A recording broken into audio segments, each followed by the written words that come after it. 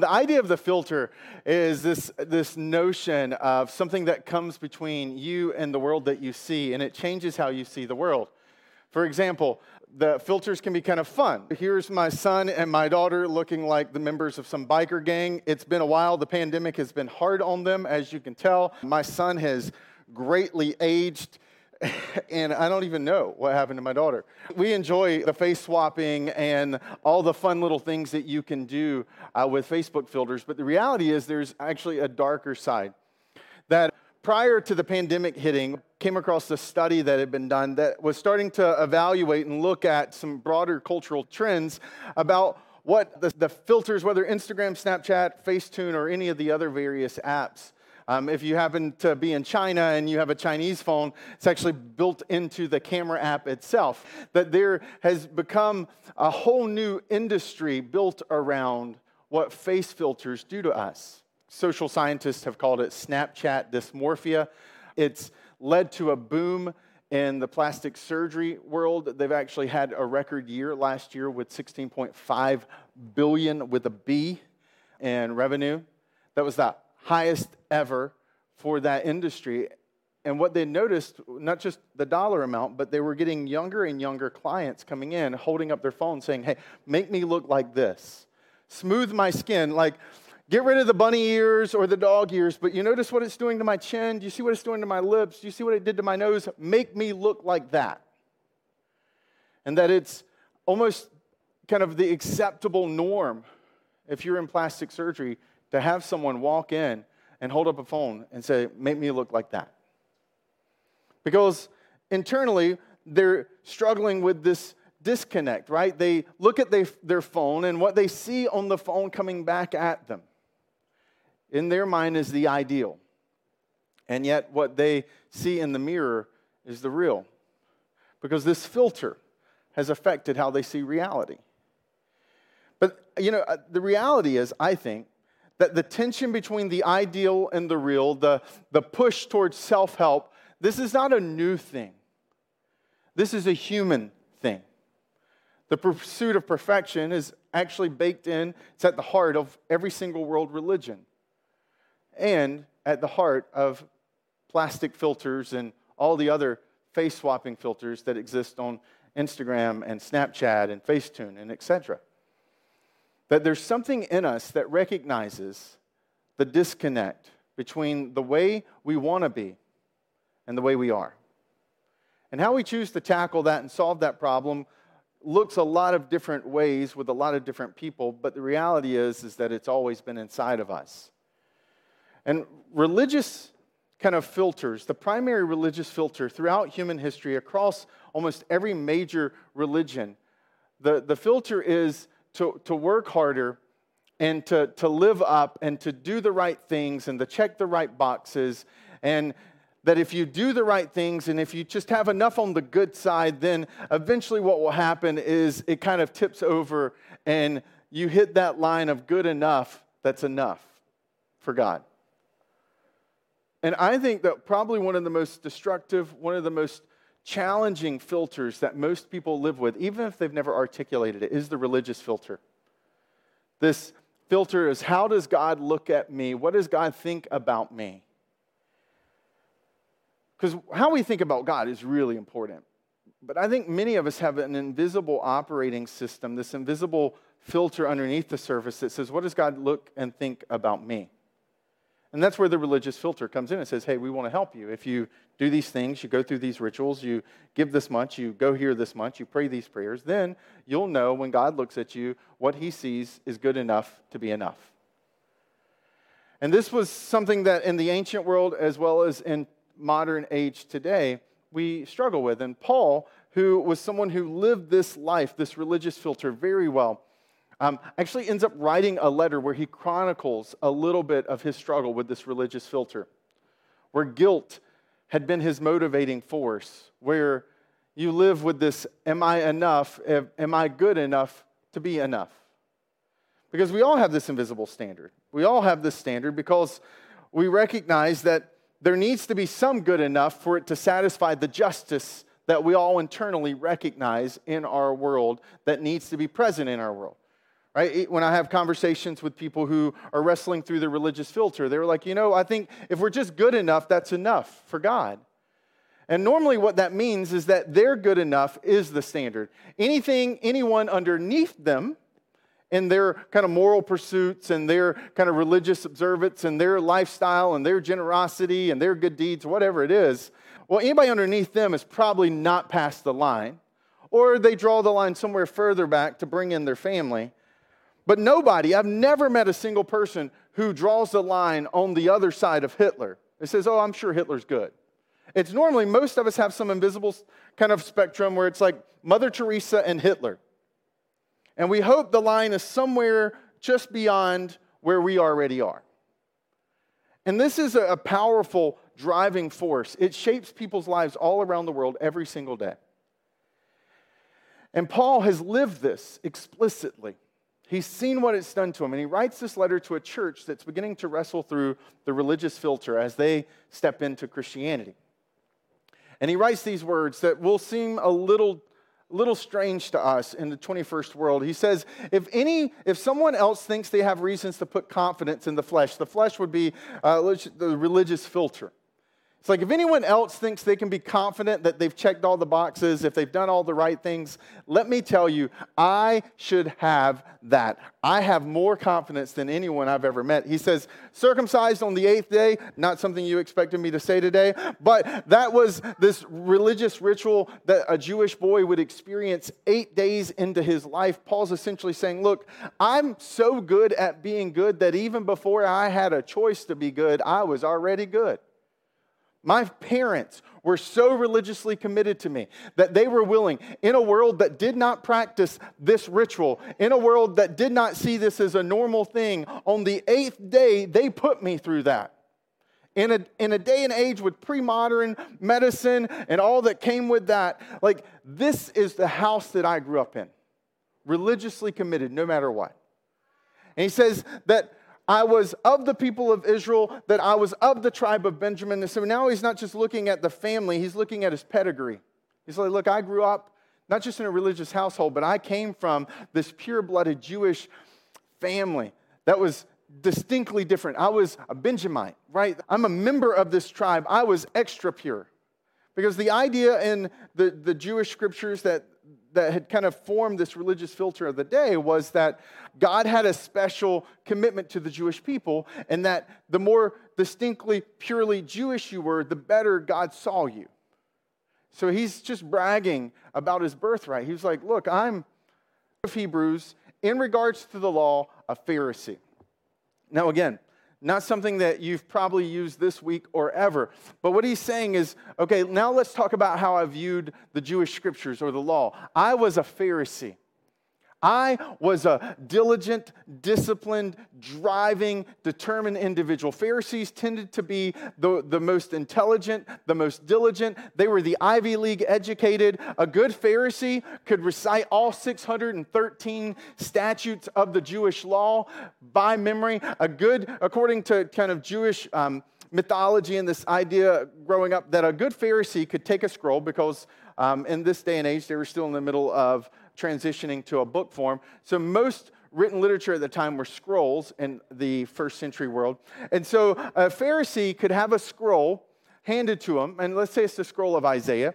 They could take a nail, they could drive the nail through the scroll of Isaiah, which was a Jewish book, and what we call the Old Testament, and they could look at where the nail stopped, kind of based on the depth of the nail, and a really good, qualified, educated Pharisee would say, oh, that looks like it stopped around chapter 20, and based on where it is in the scroll, this way to this way, it's probably stopping on the sentence, and some of them could even tell you the word, because they'd memorized it so well that they could see the words on the page even without the scroll unfurled. I mean, it was amazing.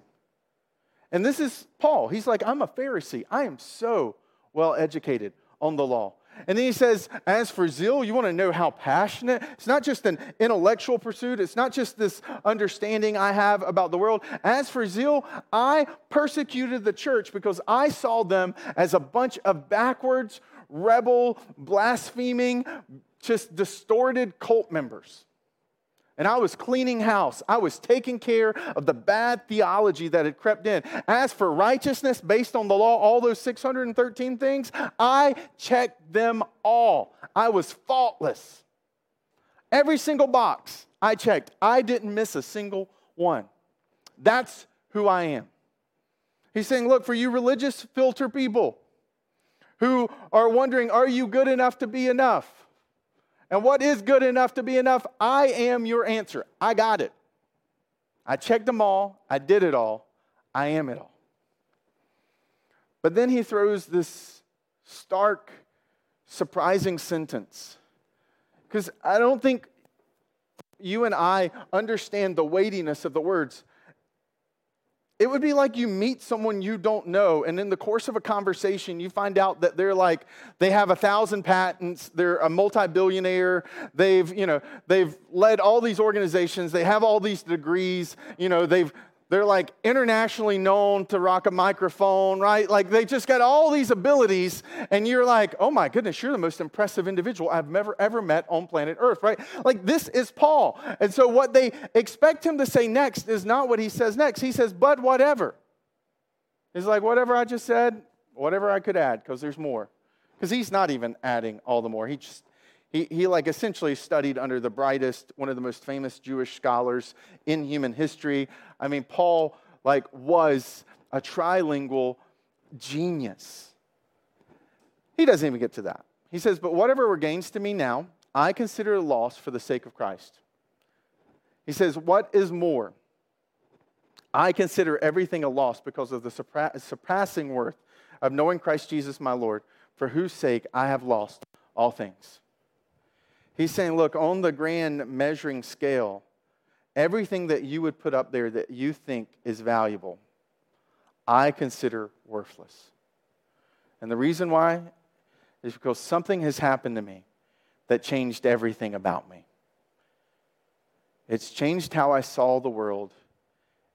I have a new filter. In fact, to make this point even stronger again, first century readers would have been like, you know how on albums they've got the little explicit label to warn you what you might hear, right? For some of us growing up, like your parents wouldn't let you buy them, or you had trouble finding an album because your local store wouldn't sell it because it had that little explicit label on it. There would have been an explicit label on this section because this is how stark, how strong Paul's words go. He doesn't just consider them worthless. He says, I consider them garbage. Now, garbage isn't the best way to translate that, but it's a little bit more an appropriate way to translate that because there could be children in the room. A little bit more accurate translation would be dung and refuse. He's like, that stuff that comes out of you and me, the Everybody Poops book. He's like, that's what I consider this to be. I mean, it's not just like it's worthless. He's kind of taken it to a different level. He says, I consider them. Why? Because I have a new way of viewing the world. I want to gain Christ and be found in Him, not having a righteousness of my own that comes from the law, but that which comes through faith in Christ. The righteousness that comes from God on the basis of faith. It's a radically different filter. And it's a filter that honestly, I don't even have time to fully unpack today. There are slides in this presentation that I hid before I got up here because we don't have time to go as deep as we could go in this passage. Because Paul is bringing the full weight of his religious filter.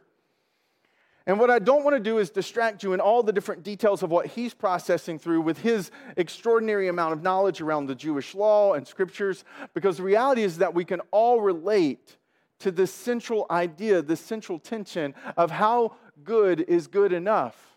How much? What do I have to do to make God see me, notice me, love me? How do I know when we talk about peace and joy that I can actually have that?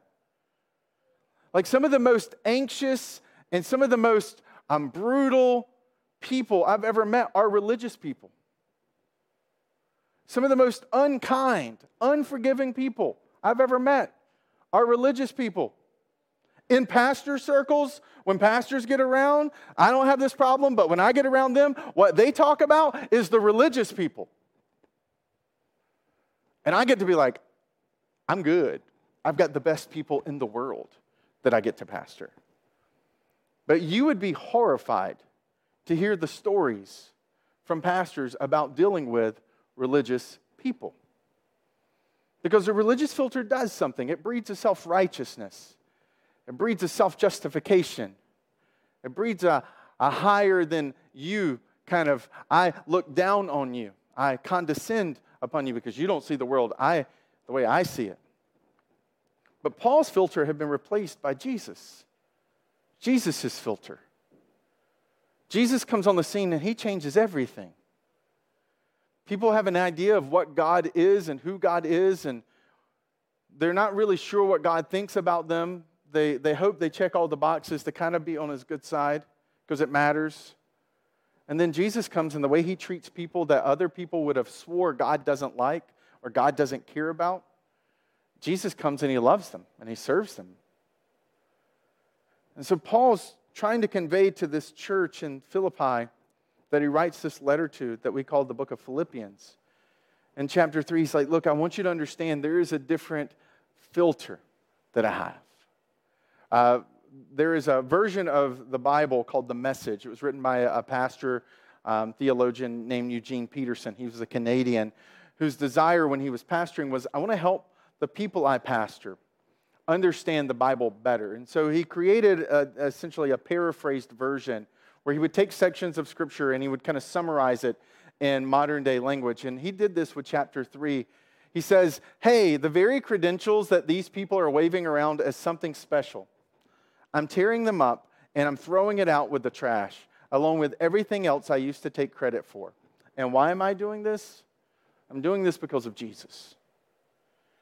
He's like, look, all the things that I used to think made me good in God's sight, I've gave up. Because I realized that the good enough is a bad filter. And I know that for many of us, when I have these conversations as a pastor and people are like, where's your hope? I have a weird job. Sometimes I'm in the room when people have a baby, and sometimes I'm in the room like after they've had a baby. That would be really awkward, so I'm going to be clear on that one. And then I'm in the room with people who type of experiences that. And so I have this like strange, stark difference to the type of experiences that I have. And when people are about to die, some really good clarity comes to them if they have kind of the full kind of capacity to reflect. They typically don't think about what they have. They don't typically think about the degrees they have or the money they have. They typically are reflecting on the relationships they did or did not or could not have had. That those things, the relational components and the spiritual things, become really important in the final moments. Because people are like, I'm about to take my last blink, and maybe I don't believe in God, but what if I'm wrong? I'm about to find out. And if I am wrong, it really matters what I'm about to step into. That's why for so many years I wrestled with different faiths.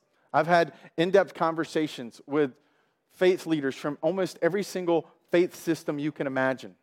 I lived in Thailand as a college student for a summer. I've been to a Buddhist temple. I've sat down and had conversations with Buddhist monks, with imams. For me, this was not a job profession. This was a pursuit of what's the most important. You see, I actually just happen to think, out of kind of my scientific kind of frame, that there's got to be more than what I see. And really good investment strategy is that you don't just invest for the now, you invest for the later.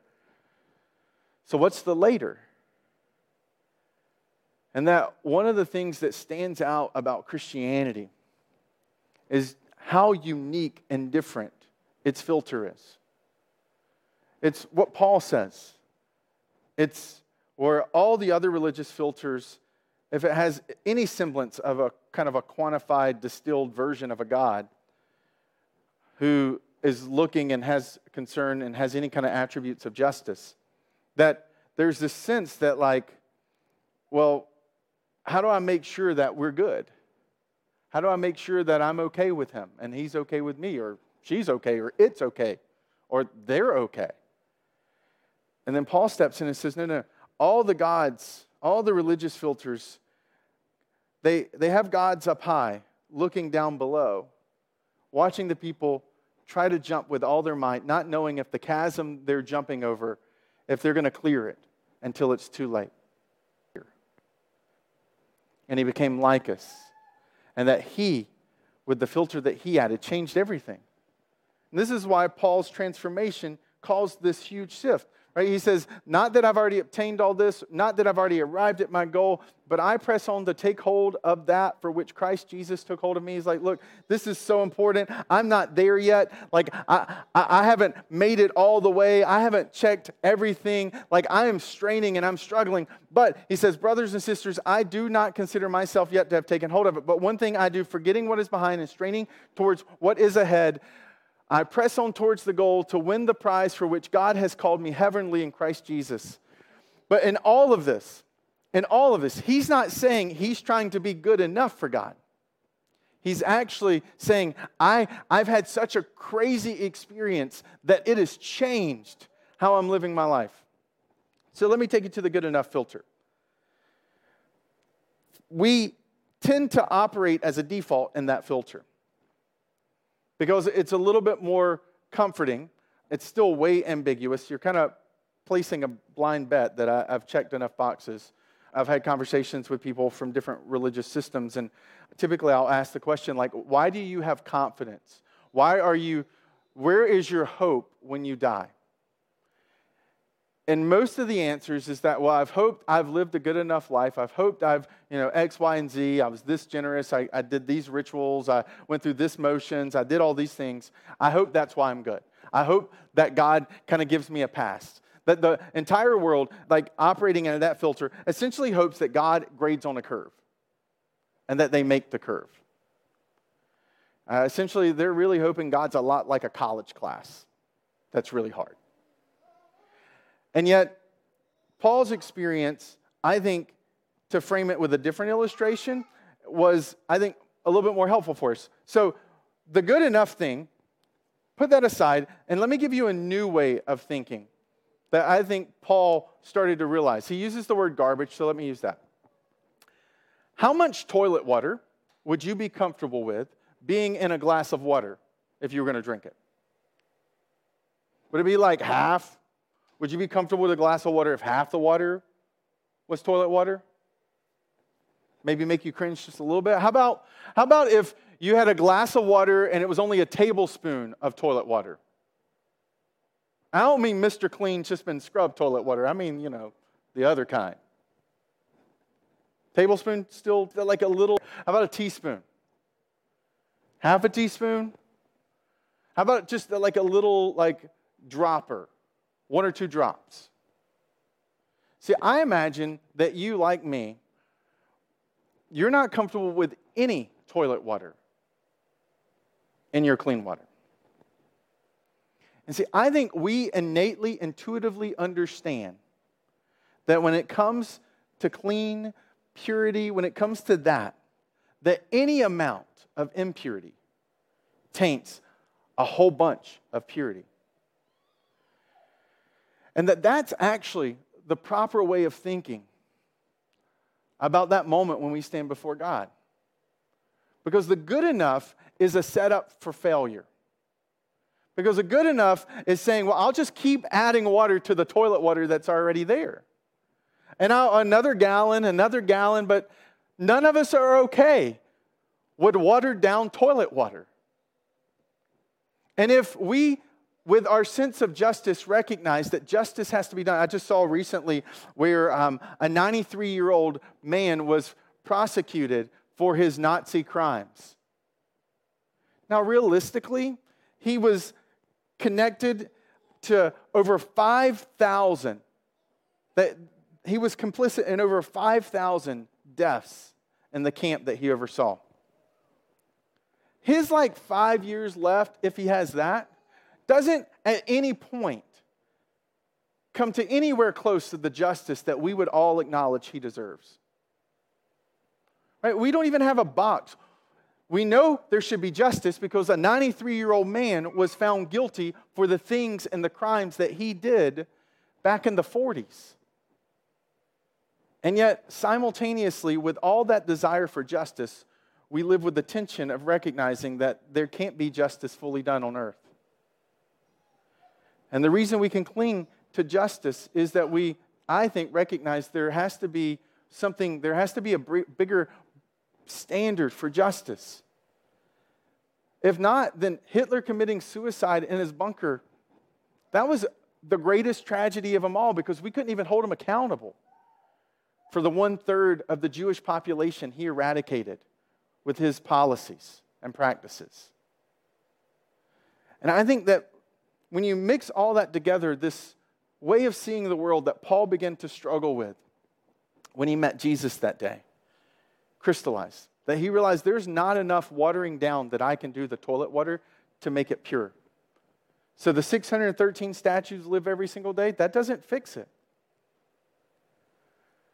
And so what he experiences that's different is grace. That, I think, is the one filter that changes everything. It changes how you see you. It changes how I see me. But even more importantly, it changes how we see God seeing us. Because if we don't have a grace filter, then we're always going to wonder, what does God think about me? Is he mad at me? And I've heard this from people's mouths, and my heart breaks. They're like, I probably lost that baby because of what I did. I probably didn't get that job because of that thing I did back then. That some of us live with a crushing weight of guilt and shame. And there's not enough good things that can be. Alfred Nobel tries to make up for what he fears was his greatest legacy, which was TNT, right? He creates this devastating, technologically advancing piece of warfare that leads to the death of thousands of people. And he's so overwhelmed by what his legacy will be that Nobel goes and creates this thing that we call the Nobel Prize with this seed money and this foundation. Why does he do that? Because he's trying to overcome all the bad that he fears his life carries with it. And that many of us, without ever bringing it up, because it would be way too awkward or we don't have that kind of a relationship with other people, we wear the guilt and the shame over us. We wear it in the way that we were treated or the things that we did when we were younger. Some of you as grandparents, you feel guilt and shame because of the way you parented, and it affects how you parent and grandparent today.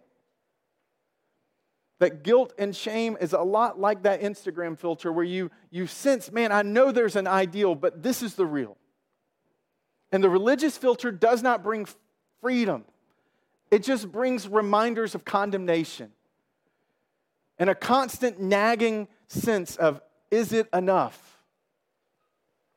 And then there's Jesus, who comes in and says, with the full justice of God, there is no impurity allowed in my presence. There is no amount of good enough that is enough because of what is already there. That brokenness that theologians called sin, that's inside of you and me, the justice of God says has to be satisfied, and then the mercy and the love of God satisfies it by taking the punishment himself. That is what the cross is. The cross is God saying in heaven, justice must be done on earth, and then God stepping onto earth so the justice can be done to him. It's a profound thing. It's like you're a kid, but it's at a cosmic level that it's hard to wrap our minds around. That is the transformative filter that Paul was wanting to bring to us.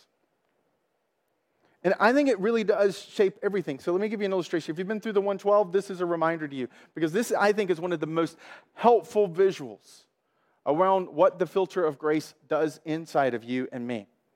Our family were on a trip one time, and we were driving towards the mountains. And we were really excited because it was a mountain drive that was considered one of the most beautiful mountain drives in America. And I really love mountains. It's kind of this thing for me.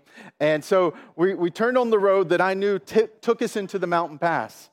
And I looked down at my GPS, and we have a solid hour of driving But I'm like, hey, family, because I'm the really obvious person who loves to point out things that it's kind of this running joke. We ride by like TripAdvisor up the road, the world headquarters. I'm like, hey, there's TripAdvisor's world headquarters. Or you start, hey, there's Reebok's world headquarters. Or hey, there's the world headquarters of Dunkin' Donuts. Like, I'm like the obvious person who just gets so excited on trips that I just want to point out all the things I see. Right? Oh, look, there's that stadium for that team, right? And they're like, oh, okay, you've told us this like 3 times because we've ridden by it like 3 times. And every time I say it. And so I'm like, hey, guys, we're on the road. We're there. There's the mountains. And it's like, we see the mountains, Dad. Like, oh, my goodness.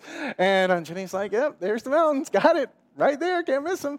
And we drive for a solid hour, and we're still not in them. And I'm getting more and more excited because what I see is this grand mountain. In fact, when we get to its base and we start the 7,000-foot climb up the road, it becomes this massive mountain range that is glorious and beautiful. And that, for me, when I think about grace, when I think about the cross, this is the experience I think we're meant to have. So let me illustrate it with this little video I made. August 7th, 2001, I became a Christian. I recognized sin, and I recognized grace and love. But the sin at the time was all the illegal big things I'd ever done. Shortly after that, as I'm growing in my faith, like the sin in my life is no longer the big illegal things I've done. It's the little things that I've done that's wrong. And the grace and the love seems to still cover those things. And then later on, I'm learning and I'm growing in my faith. And I realize actually what sin really is not just the external things I've done, it's the thoughts that I've had that are wrong. And yet grace is bigger and his love is even greater still.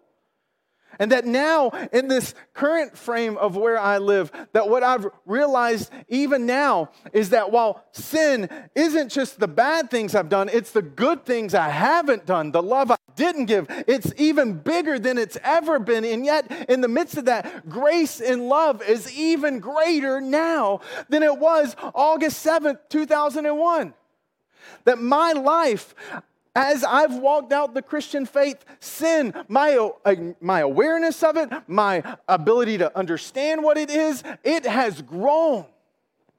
And what's grown simultaneously is my view of grace and my view of love. I mean, August 7th, 2001, I was like, well, I broke this law and I broke this statute and I did this. And then, here I'm confessing. I'm like, I realized I cheated on that test last week. I don't think that was probably okay. I never felt bad for cheating on the test, but now I realize, holy crap, I think that was wrong. And then it's like, over here, I just had that thought about that person. Oh my goodness, I've never thought that thought about that person was actually a bad thing. But, I guess I probably shouldn't have tried to kill them in my head, or I shouldn't have probably objectified them in my head. Maybe that's sin too. Now, all of that was here all along, but it was like the mountain drive. As I drove towards the mountains, what became one was really many, and it was glorious. And the closer I got, the more I saw. What was invisible from far away is now a mountain ridge that kind of sticks out and has its contours and texture. And grace is amazing. Grace is rich. Grace is full. Grace is bigger than the sin in my life. And I know that as I keep living, if I keep pursuing and I keep doing what Paul's saying, where I'm pressing on, not to get grace, because I already have grace. He's talking about growing in his awareness, growing in his understanding. That's why at the end of that verse, in verse 15 of chapter 3 of Philippians, he says, if this is how you should think if you're mature. And if you haven't yet realized this, I pray that you would ask God to help you see it.